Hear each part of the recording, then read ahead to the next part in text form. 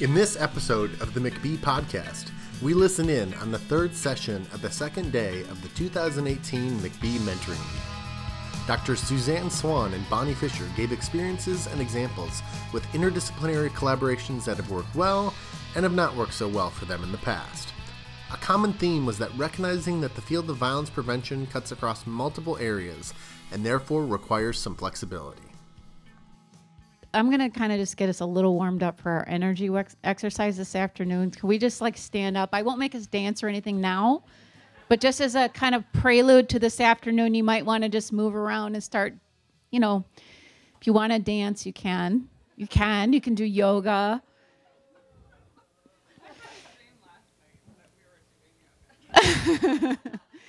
We are going to move around a little bit this afternoon. So thank you so much, Chris. I think excellent comments. So I didn't know that we were doing this in the large group, so I hadn't prepared anything, but I will share something with you that's happened to me over the last 6 months. So if you prefer standing, you can. If you'd like to sit back down, you can. But I'd like a show of hands of how many people in the room have heard of the term the glass cliff. Glass cliff. 2. And that's because I sent Heather McCauley the articles about the glass cliff.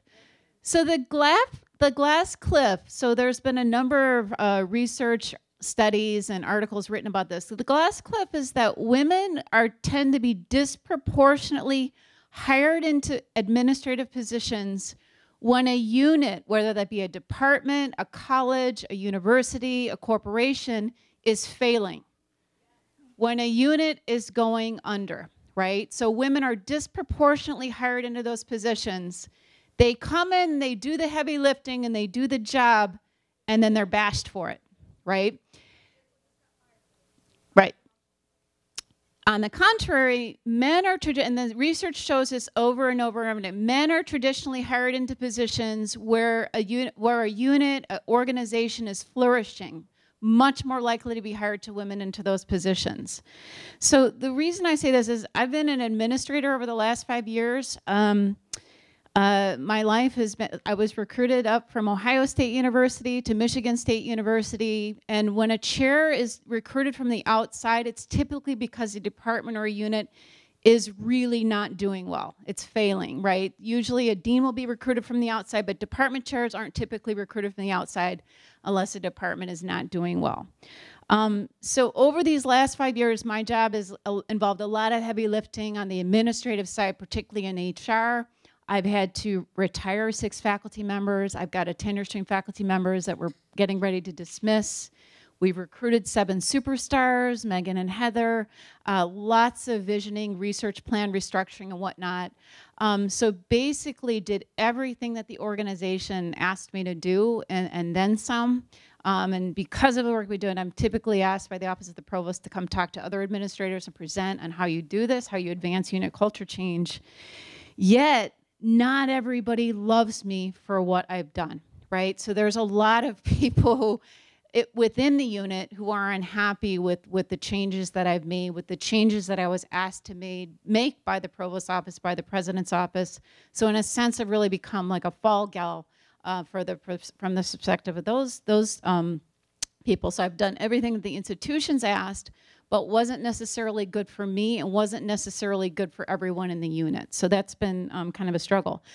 On the flip side, kind of the survival strategies that I've used, particularly over the last several months, is peer support being so incredibly important. So I mentioned yesterday, being on panels with other administrators where we're asked to talk about these changes. I'll invite them to coffee to lunch. So now pretty much every day of the week, I've got a coffee or a lunch scheduled with somebody, one of my peers, where we'll go and we'll talk through some of these issues. Really important if you decide to become an administrator, but I would argue it's really important for you to build on some of what Chris said, struggles that you might be having in the classroom, struggles with research, struggle with your peers in your department, really important to have that support. and then so in addition to those just general coffee conversations, we had a conversation in our hive last night, like what gets me energized anymore? It's like the subversive, right? It's like anarchy. It's like, getting together with people. So I had an interview with the Atlantic last week about what's happening at Michigan State, and I enjoyed that interview because I got to say some really anarchist things. I said that I don't like tenure, and I don't like tenure because it sets up a structure that really makes junior faculty members feel very nervous. They don't need to be nervous, most of them, right? It sets up a type of situation. Am I going on too much? No, okay. It sets up a situation where they feel anxious for 6 years. They don't need to feel anxious for 6 years. It's a hazing process where senior faculty members will put pressure on those junior faculty members. And then once people do get tenure, it's a situation where people can coast then, right? So I'm not a particularly good fan about it, so I got to say that to the Atlantic, so that will probably be in the Atlantic and will probably get me removed from my position, but that's okay. I felt good. I felt energized saying that.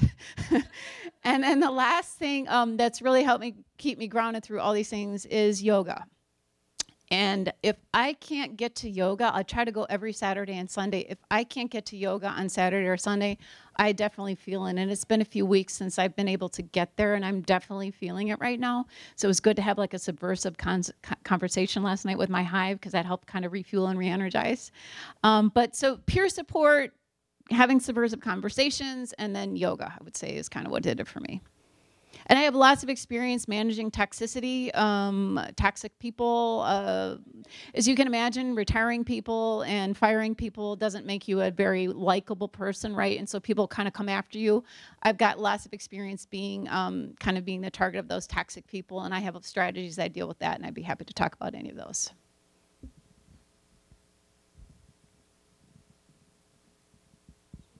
Amy, hi. I'm fascinated by your comment on culture, and culture change is sort of my area. So I'm curious how you, first as a faculty member and then as a faculty administrator, work effectively with the administration, because I find, in full disclosure, I'm in the administration now, is that we often come at it, or at least the assumptions are that we're on two different sides of the ballgame, and we're just not, right? So culture in terms of how we advanced it in our unit, or? And how you worked with the administration to sort of move beyond the dichotomy that's often faculty, administration, we're on two sides of the spectrum. Yeah, and I'm not sure I completely successfully, I think I did that for a large part, but this past summer we had a bit of a crisis with some staff transition, and that really upset a number of faculty members in the department. I think from that point, it's been a bit of a rocky road, but in terms of how we advanced culture change, it was coming in and working with our department advisory committee. So beginning to build consensus around who are we as a department, and who do we want to be? How do we want to be excellent? Do we want to be excellent? Not everyone in our department wants to be excellent, but for those who want to be excellent, how do we want to be excellent? And having the department advisory committee really craft that vision. And then circulate it to other faculty members for review and comment. We barely passed our research plan with a 2/3 majority vote.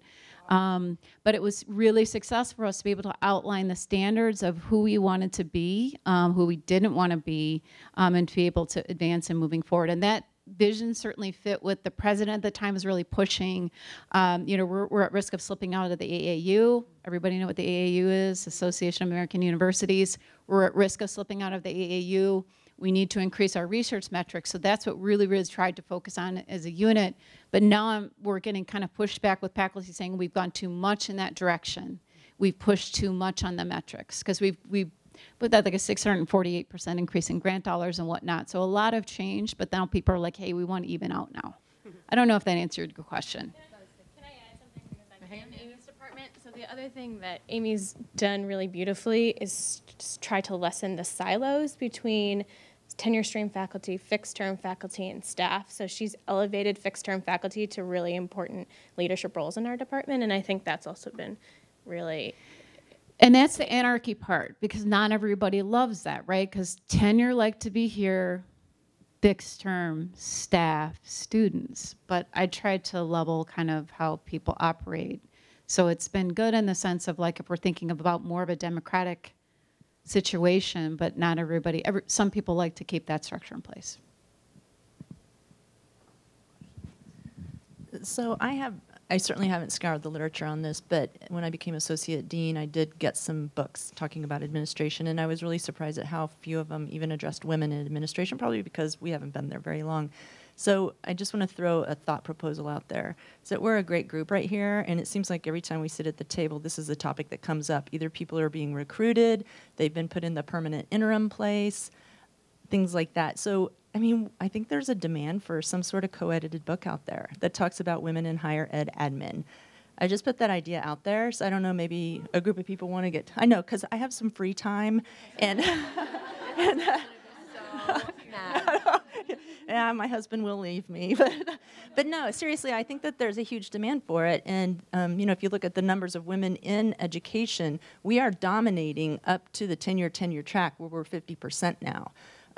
But above that, we're still not dominating, but it's going that way. And so I think to have some useful guidelines would be really helpful for a lot of people out there.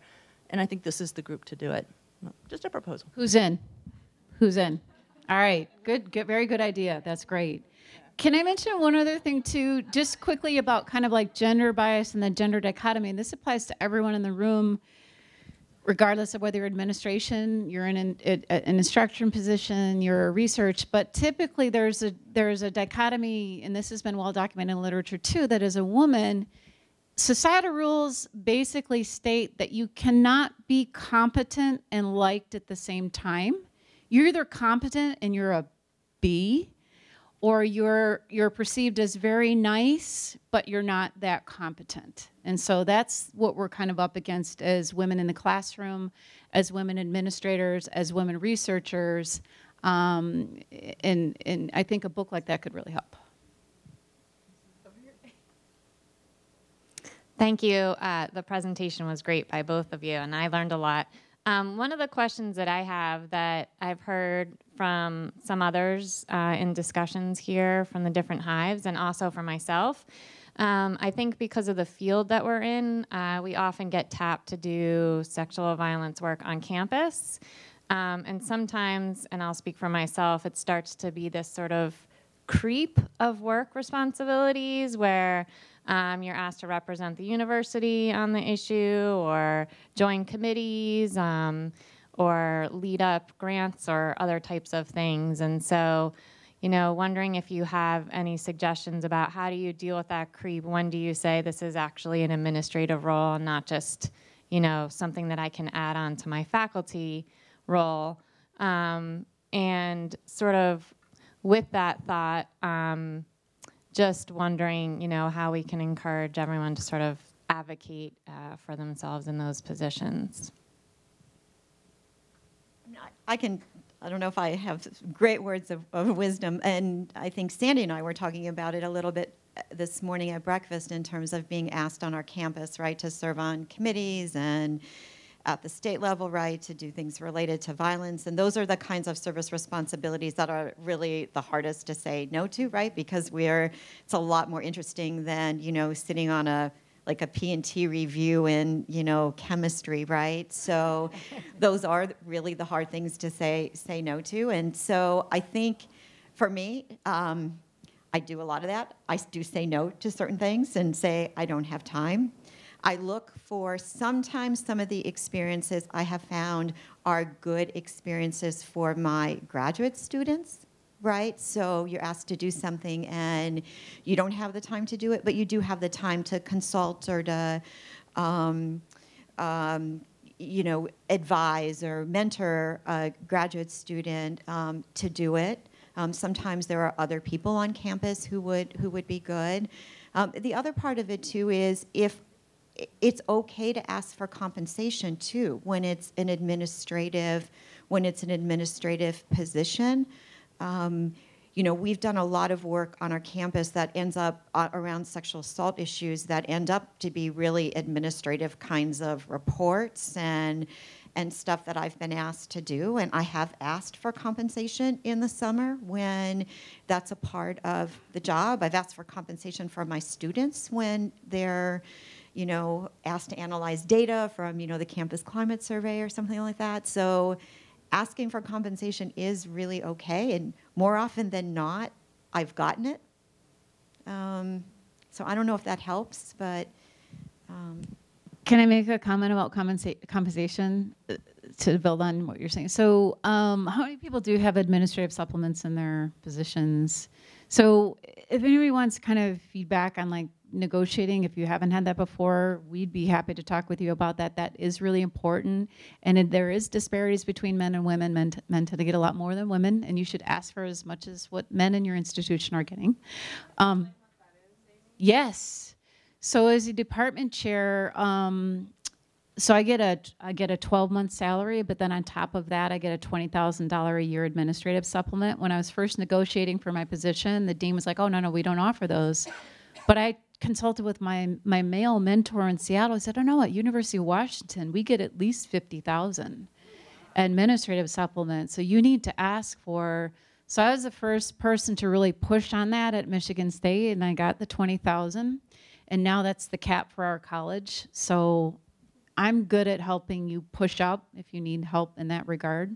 We were talking in our hive last night, and I won't say who mentioned this, but somebody said they had like a $3,000 summer supplement. And so we were this is our subversive dynamic. And we're like, well, for that $3,000, you need to tell them you're just going to work for 1 week in the summer, and that's it. That's it. Like, or you're going to work for 3 hours every Monday throughout the summer. Is that fair? Yeah. Well,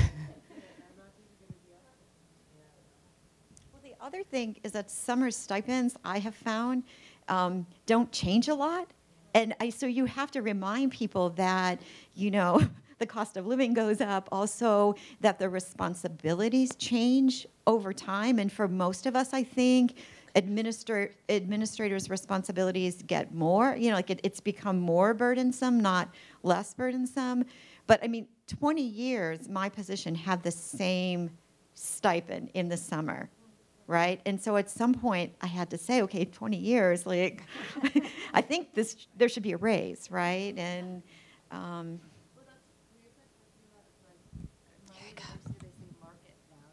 that's like the whole thing.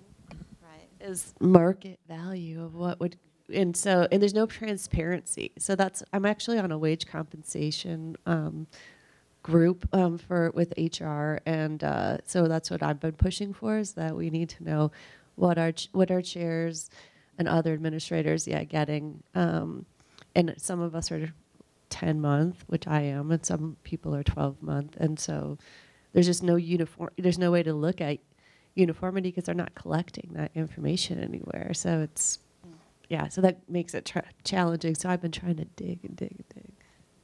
I just wanted to comment quickly, a shameless plug. The social workers, the mentee social workers in this group put together an invited special commentary that will be published in the Journal of Family Violence in the August issue, talking about sexual violence prevention and response on college campuses, opportunities and challenges for leadership for faculty members. So we talk through a lot of these issues, not really the compensation issue, but the unintended service, the unrecognized service, the emotional labor, the ways that you're expected just to step up when this is your topical area. So look out for that. Sarah's going to have our last maybe comment question. Just a quick question that maybe we can leave. It's actually not a quick question, so maybe we should wait till another time. But one of my questions and things that I've also been discussing with others is, as you take on more administrative roles, how do you fit in time for research? And was just wondering if either of you had any quick tips or suggestions for helping to frame that. I'll go for this. Frankly, there's only... Can you hear me now?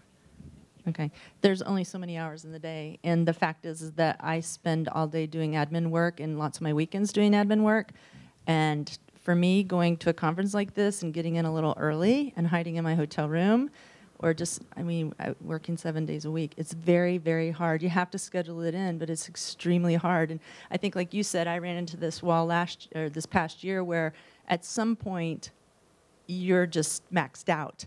And this is where you learn these great lessons of, I can give 50% here and it still is good. So I don't have a good answer. That's just the way it is. Sorry. Well, I have several hats that I wear like everybody else here. So I'm the Associate Dean for Research in the School of Public Health that has 230-some faculty members. Over 80% of them are involved in research. I have the doctoral students and master's students like everybody else. I teach a class. I'm the Associate Chair for Research in my department. And then I do a lot of other service things. So I do the teaching, the research, and the practice. And so there's all of them are big jobs in a sense. So how do you make it work? You sort of think about when you go to a physician's office now, and there's these physician extenders. So what you need are staff and great students. You can't do everything all by yourself. You have to have other people that you can help delegate to and have fabulous ideas to really help you get all the job done. And then you also have to ask yourself on those days when, you're on email at 5 o'clock, like this morning, like, am I doing this because I want to? And you think, yeah, man, I'm interested in that email. So I think if it's not interesting to you, don't do it. But if it's interesting to you, if you wake up and think, gee, I wonder if they got back to me. And because if it's entertaining to you, keep doing it. But if it's not entertaining, find something else to do. Right, it's mine. All right. So thank you guys very, very much. We're going to need to move on to our next presentation. Thank you. I learned a lot. I love it. Subversive. We need to be subversive. All right, Bonnie. And Suzanne. Now, let me just quickly say while you guys are... Sarah is not able to be with us. She has bronchitis, Sarah Jagu. So it will be the fine... Whoops, let me keep going up. So we are now on nurturing interdisciplinary collaborations. Everybody got a microphone? All right. One that's lit. And you're going to use it. Yes. Okay, so we're going to go until you tell us to stop. Okay? Yeah, what's your signal for stopping? Okay, so some of what we were going to cover about collaborating kind of in general has been covered, but we're going to try to focus on the interdisciplinary part because maybe we haven't covered everything there yet. So what we wanted to do was each of us will talk a little bit about some of our interdisciplinary stuff we've done and like the benefits and challenges of doing it, and then have a discussion about it. So I'll go ahead and start. So really, I realize my whole career has been interdisciplinary because I'm a social psychologist by training, but I've never worked in a social psychology department. I'm in a clinical community psychology department. I'm in women's and gender studies. Just about everything I do is interdisciplinary. And then 9 years ago, I contacted Ann Coker because I was writing this grant. And I thought, well, what if she's going to apply for the same grant? Well, I better try to work with her instead of like competing with her, right? So that's how I got hooked up with Ann, and then Bonnie was brought in there. And then the other person that Bonnie and I work with a lot now is Nicole Lasky. So victimology, public health, social psychology. And then a couple of years ago at a conference, I met a educational psychologist who is in Switzerland, and I just went to talk to her after her talk because something she said in the talk made me understand this finding I had from the study that I'd done that I never understood, and all of a sudden I understood it in a new light. And then we kind of hit it off, so we have a paper that's ready to submit, and that was just, a conversation at a conference. And then a year and a half ago, I started working with an information scientist, big data guy, who contacted me out of the blue because he was writing a grant to look at like Twitter data and data from some data sets, everydaysexism.com and so forth. And he wanted to do something on sexual harassment, but that wasn't his content area. So we have a paper that was just submitted. We just got a grant for that. So sometimes things fall into your lap, but that's a little bit about my own interdisciplinary stuff. I started out being a political scientist, and as Callie can attest, right, I know my 3 branches of government, right? yeah, the executive branch, right, the legislative branch, and the judicial branch, right? And so I tell people I've had to both evolve and mature into becoming a violence against women researcher. It's not something I was exposed to in graduate school. I went mainstream political science, undergrad, graduate, school at Northwestern. Fortunately, Wes Scogan plucked me from one of my policy analysis classes and asked me how I was going to be eating that summer. And I kind of looked at him like, what are you talking about? What he was really trying to say is, would you like to be my research assistant, right, at the Center for Urban Affairs and Policy Research, right, which was not in the same building as the political science building. It was actually down the street on Sheridan Road. I don't know if any of you are familiar with Northwestern. So physically separate buildings.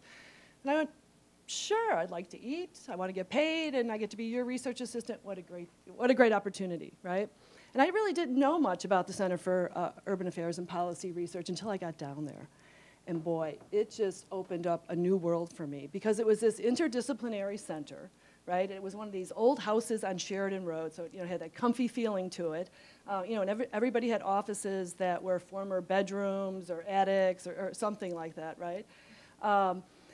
And so, at every floor, there was people from different disciplines. You had Tom Tyler, Doctor of Procedural Justice, right? You had Tom Cook, Doctor of Quasi-Experimental Design. Of course, you had Wes Scogan, Chris Winship, Doctor of Statistics, Chris Jenks, sociologist, Dan Lewis, and Dennis Rosenbaum, who were doing some work in the area of community policing and community crime prevention. And notice there's a theme here. I've mentioned all males, right? There was one female. I don't know if any of you are familiar with Jenny Mansbridge. She's a political philosopher. No? Yeah, one. That was it, one female. But, the good side to that, I enjoyed working with Jenny and talking with her, was that, we didn't have to share a bathroom with those guys. and the semester Jenny went on sabbatical, I had the whole bathroom to myself. It was great, right? But that aside, I just got exposed to having, these people from different disciplines around me. And so when I had an idea, when I had a question, all I had to do was run down from my attic loft, and just knock on a door, and they would spend time with you, talking with you and explaining things to you and listening to your questions, And it was just this wonderful environment, and I thought, how could I ever leave this and go back down to political science, Although Wes Scogan kept on reminding me, you still have to take your comps in political science. You still have to master those 3 branches of government, right? I said, don't worry, I'll pull it together, Wes. I'll pull it together, right? And so I was socialized as a graduate student in this interdisciplinary wonderfulness, if you will. To the point where the other graduate students nicknamed me 99. And if any of you know who do survey research, what's a 99 usually left for? Missing value, right? Yeah, that was the missing value. I would come down to play. Here comes 99, I'm like, check it in, And then after graduate school, I accepted a job at Ohio State in the College of Engineering in the Department of City and Regional Planning, right? And they brought me in to teach planners about how crime impacts on neighborhoods in terms of neighborhood development and neighborhood decline, right? No political scientists around me, right? And so I'm a real social person, right? Both intellectually as well as personally, right? And I thought, wow, I need to somehow create what I experienced in graduate school, right? And so I'm not shy. I just reach out to people, right? Because I need that, right? And I tried to reach out to colleagues in my department, and that's where Jack Nasser and I started collaborating, who had a totally different paradigm in terms of looking at the world than I did. But we both learned, to work with each other and enjoy each other. And I found some people at Ohio State to hang out with. And then I decided to go to the University of Cincinnati, back into political science. And I'll tell you, at that point, boy, was I a fish out of water. I was like, oh my gosh. To the point where I was actually hiring students from the School of Criminal Justice to be on my projects because I didn't have the students in political science who had the skills or the interests that I had, right?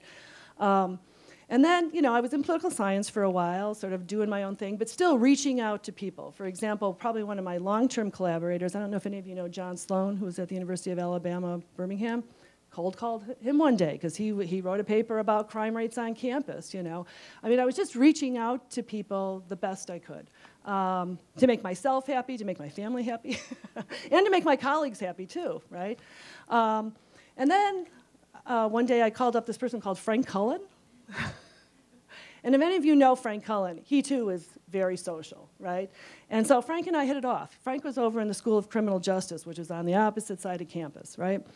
And so Frank and Frank introduced me to Joanne Belknap, and I'm like, okay, finally some buds on campus, right? Which ended up being just a wonderful collaboration, right? Well, slowly Frank Cullen was trying to pull me over to the School of Criminal Justice. And then Joanne Belknap left, and they had an opening for a faculty member like me, right? And that's how it was termed. We need one of you, Bonnie. I'm like, what does that mean, right? I'm a political scientist, right? And so they lured me over to the School of Criminal Justice, and I got there. I'm thinking, okay, now I have, an intellectual home. I didn't know the difference. I didn't know there was a difference, right? Because I had that 3 branches of government training, right? I didn't know there was a difference between criminology and criminal justice. I had no idea, right? And so my colleagues had to sort of tell me what was the difference. How many of you know the difference? Oh, there you go. And what is the difference? That's right. Well, once again, I thought, okay, I got, I have Frank Cullen, but he's a criminologist. I kind of co-opt him, And then I realized, okay, if I'm going to have some more colleagues, right, once again, I have to outreach, right? And so even with respect to hiring, for example, we hired Pam Wilcox, lured her away from the University of Kentucky. Pam's a sociologist. I'm like, okay, now I got someone to play with in the sand, right? But I never stop sort of looking for people to collaborate with, in part because I just find it so exciting. It in part satisfies my curiosity, right? And they just add so much. They really do. I mean, they give me a different perspective, a different, one of those, I haven't thought of it that way moments. Yeah, I have that a lot when I work with, people in different disciplines. I'm introduced, like I said, different paradigms, different language sometimes. I mean, Ann and I sometimes have to translate for each other, right? Longitudinal study, panel study, cohort study. But it's just so rewarding on so many different levels. And I also think, personally, but I also think this interdisciplinary perspective also improves the science of what we're doing. It breaks down, I think somebody mentioned earlier, those silos. Those intellectual silos. And I also find it just a lot of fun to work with people, like trying to work with Sandy. I mean, it's been wonderful, right? I mean, she and Ann have taught me a lot about public health, let me tell you. More things, than I probably realize. But it's just, for me, it's just such a fruitful way to look at things, like I said, and just, the science. It makes the science better, because you can see the integration of ideas. And to me, that is just so exciting. That's what pops for me when we talk about interdisciplinary research. Let's talk about challenges a little bit. No, there are no challenges. so that's the great part about it. And really, if you're in violence against women research, which everybody here is, you're already doing interdisciplinary stuff because it's spread across all these different disciplines. So here's a challenge that I've seen. My husband is a community psychologist, and in comparing my own career to his, he has been a part of his community psychology professional division since he was in graduate school. He goes to these meetings every other year, and these are his people. He's got his home, and these people have grown up in the discipline together, and he knows everybody. They know him. He's been president. It's been a really meaningful home for him. And I've never had a disciplinary home that way. I go to all these different conferences. I now go to American Society of Criminology because of her. And we warmly welcome her too. But I've been sort of hopping around all these years to these different disciplines, and so I don't really have a home. And so sometimes it maybe feels a little. I just feel a little scattered sometimes. So to me, the benefits outweigh that, but just to kind of put that out there as a challenge. And other challenges we could mention, of course, is when you're working with someone in a different discipline, you have to kind of learn the discipline and learn the language, learn what are priorities for that discipline. And sometimes, there's just different priorities for what disciplines value. So in psychology, we're all about measurement. And, we can spend hours talking about items and measuring and all this. And in other fields, they don't really care that much about that, just ask a few questions and you're done. And it can be hard sometimes having these conversations across disciplines because different disciplines sort of prioritize different things. It's not that it's not important, it's just that there's different priorities. And so you have to work through that sometimes. And you have to learn new methods, new theories, new ways of writing. It's time consuming. You have to put the time in. I think another thing you also have to be mindful of with respect to challenges is what are your RPT criteria? Because there are some fields that are much more welcoming of interdisciplinary work, as well as publishing in interdisciplinary journals. And then there's, other disciplines, they want you in their mainstream, top journals. My husband is like Suzanne's husband. He's an economist, right? And so they got their paradigm, right? They have their black pants with their brown shoes that they always wear. I mean, seriously, they are so, in the AER, that's it, for them. And they don't, at times, think in an interdisciplinary way. If it's not rational choice, well, what else could it be, right? And one time I tried working with my husband. We thought, okay, perfect collaboration, workplace violence, right? Because he's a labor economist, right? And the deal was I was going to teach him all about the NCVS, and he was going to teach me SAS, right? About midway through the project, we decided that probably our best collaboration was having children. I'll be honest with you, it was the true test of a marriage, right? And that was our one and only project. Because one of the things we realized is that not only did we sort of have, a different view in terms of our respective fields, right? We had different work styles, very different work styles. And like I said, we just decided it was best for the marriage that we do this one project, and then move on to something else. And so that sometimes can be challenging, is finding collaborators, and they can be different from you, because I work with a lot of, different people who have, different skill sets and things like that. But there also has to be a spark, in terms of, and it's organic, But I know it when I'm in that type of collaboration, and I also know it when I'm not. And I always try to make the best of any collaboration. But sometimes, you will find a collaborator where things just hum, if you will, And you can't wait. Like on Friday, 10:30, every Friday, Suzanne, Nicole, and I talk. And that's collaboration time, And I look forward to those meetings because I enjoy talking with Nicole and Suzanne so much, right? And they really energize me, especially at the end of the week. But one of the challenges can be just finding good collaborators, and there, for me, there's different types of collaborations, and I've had to learn this over time. There's some that are going to be long-term, right? There's some that are just going to be that one project where we do it, we get done, or that one paper, and that's okay too. It's nothing negative. It's just sort of the way things worked out. And trying to navigate that can sometimes be hard. Because you're trying to get to know a person personally, intellectually.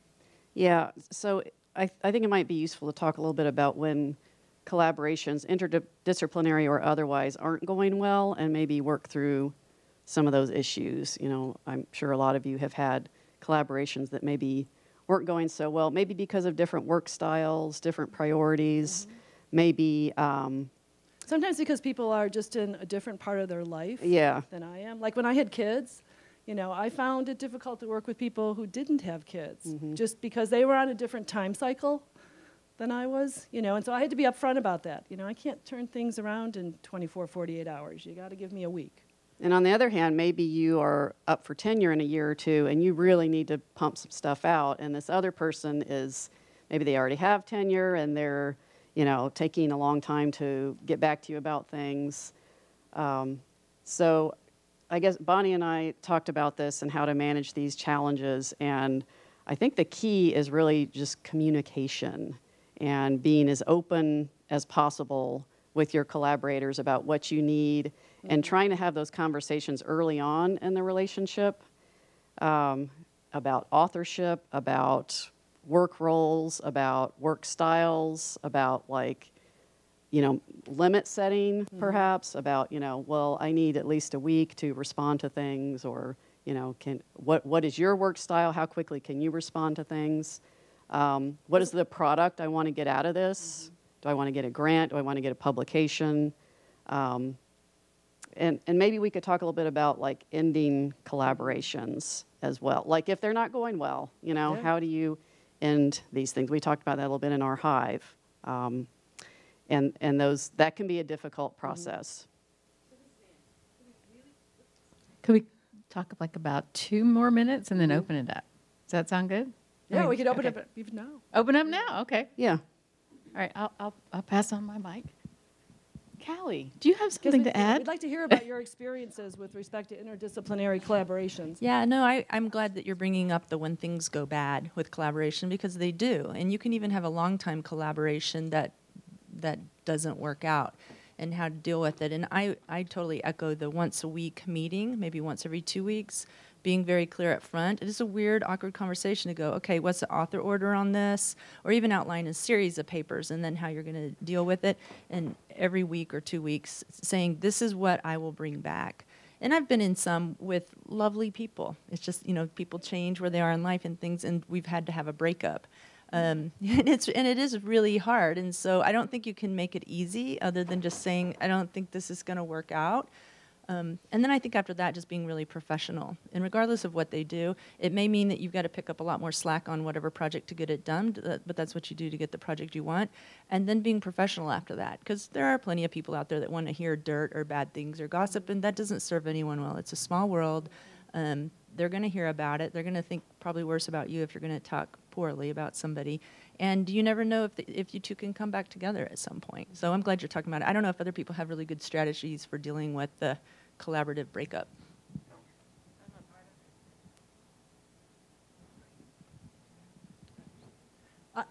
I agree with everything you said. I mean, sometimes I've had to write that email or whatever, have that conversation, and I feel better about it because there's a closure, but not a termination, you know, because like you said, maybe something will work out, you know, in the future. Because sometimes I don't know the whole story about what's going on in that person's life as to why they dropped the ball or, you know, whatever may happen. But then I like to have that closure, you know, just like I say, okay, well, we're not going to go on with this project, but maybe in the future, you know. I don't have a comment about the breakup, but I think one of the things, too, that I've noticed that, once again, is both challenging but also nice is like with technology, right? Like I think many of us maybe have had the opportunity to collaborate where you're not really even meeting face-to-face, right? Like you used to sit down and you used to have that conversation, and face-to-face kind of, to me, facilitated it. And I think one of the things that's helpful when I've collaborated with people, and when you, especially when you don't have that face-to-face, is to try to identify who's taking the leadership on the collaboration, right? So, and that might be renegotiated, but like someone has to be responsible for, it helps, at least it's what's worked for me. So if someone's responsible for trying to keep people on track, right, and trying to set the time frame and who's going to get the paper next or the manuscript next, right? Like if there's someone who takes that leadership role, at least my experience has been, it seems to run more smoothly lots of times. And so occasionally it's renegotiated. Someone says, I can't do this, right? But it's just a strategy that I think has been helpful.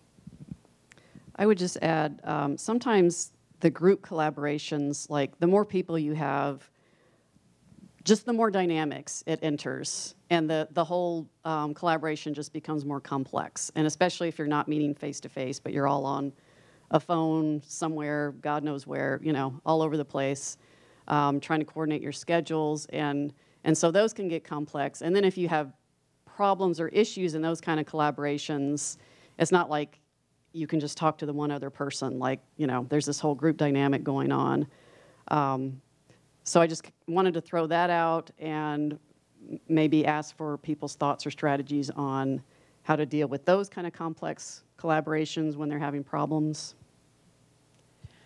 So I have a comment about one that's been really successful, which was difficult, but I'm collaborating still with an anthropologist, and as an epidemiologist, we had very different ways of seeing things, and we've done a lot of mixed methods research together, but her priorities and frame for things was so different. The first manuscript we worked on, she said, well, I'll take the first stab at it. And it was like 20,000 words. And I was like, what are you thinking? And she was like, what do you mean? We don't have limits on the words in our journals. And I was like, ours is like 4,000. We got to cut this in half. And so over time, and even things like the orator in her department, if you're first or second author, you get credit. And in my department, if you're first or last author, you get credit. And so just talking through those things of trying to figure out what each other's needs are, what each other's styles are, I think talking about it up front would have helped us to have not have so much of a struggle on that first paper. But so understanding who you're collaborating with. But then to your topic about working with a large group, we tried to do a project. So my husband works at Sandia, which is a national lab, and it's all engineers. And we tried to do a collaborative effort with systems scientists there. And we worked for like 3 years. We had one of those NIH training grants. We had these retreat meetings. The first year was all just trying to understand each other's language. And we ended up submitting an R21, an R01, and nothing got funded. And we struggled, and we kept pushing it. And after 3 years, we finally got to the point of just saying, I don't think this is going to work out. And it was really difficult to let it go after putting so much work and time into it. But it came to the point where I think we just all decided that the investment, it just wasn't going to be successful. And it was really hard. And we're still friends with some of the people, but yeah, so that was our experience. I have a piggybacking comment because I have that, as a social epidemiologist, I have that similar challenge. Well, you also don't know what you don't know. So I've learned a lot about, during these interdisciplinary collaborations, about authorship order and all of that and how that differs by discipline. For the pre-tenure faculty in the room, one of the things that I've added to my CV is a statement of authorship order at the very beginning of my pubs to denote, because I say, I'm a social epidemiologist, trained in public health, I work in a college of social science, so that it really explains the different pubs that I have on my CV and how the author order meaning might differ. That was something that we talked about to add.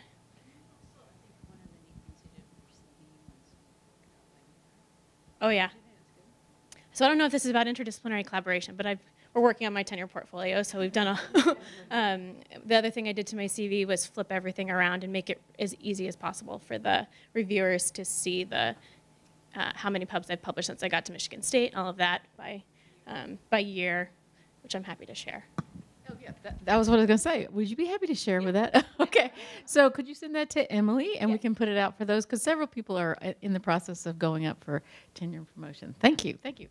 Let's see. Sandy. Okay, I was just going to say that if you're not working in a interdisciplinary way, you're probably not addressing important questions. Yeah. Because if you really want to address important questions about violence against women, it really does take a village, and we know who said that. We miss her,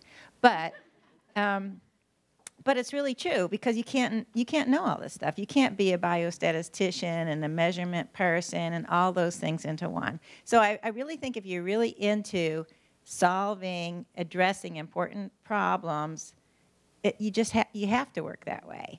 And I think the hard part is if you look around in your group of people and you can't find playmates, then what do? You have to reach out in some way. I think that's where the trickier part comes. So I'm just a big fan of interdisciplinary work, regardless of your field.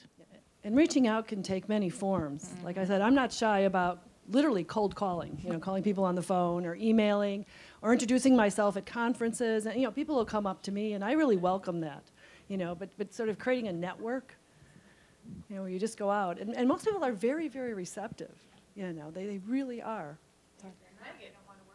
Yeah, exactly. Yeah. The one thing that I wish that I would have done differently in terms of developing collaborations would have been to slow down and be a bit more strategic. I think in the beginning I was a little overly eager, like anybody that, like people that had interest, I didn't do enough research, and not that the people I collaborate with are really wonderful people, but I wish I would have just slowed down and really thought about our various contributions, and maybe also talked to other people who had collaborated with them to see if what they can bring to the table is really what they can bring to the table. But I think I was just a little too, as a new person, overly eager to like jump in, like, oh, great, come join the team, come join the team. And now it's like, our team is huge, and I'm the lead of a lot of more senior people and community partners. And I think it would have been a lot easier a couple of years ago if I would have just slowed down a bit and not have been so eager to be excited to have people that wanted to do this project with me. Thank you, Megan. Sounds like a work-life balance issue, perhaps. And surprisingly, that's our next topic. Thank you guys very much, very much.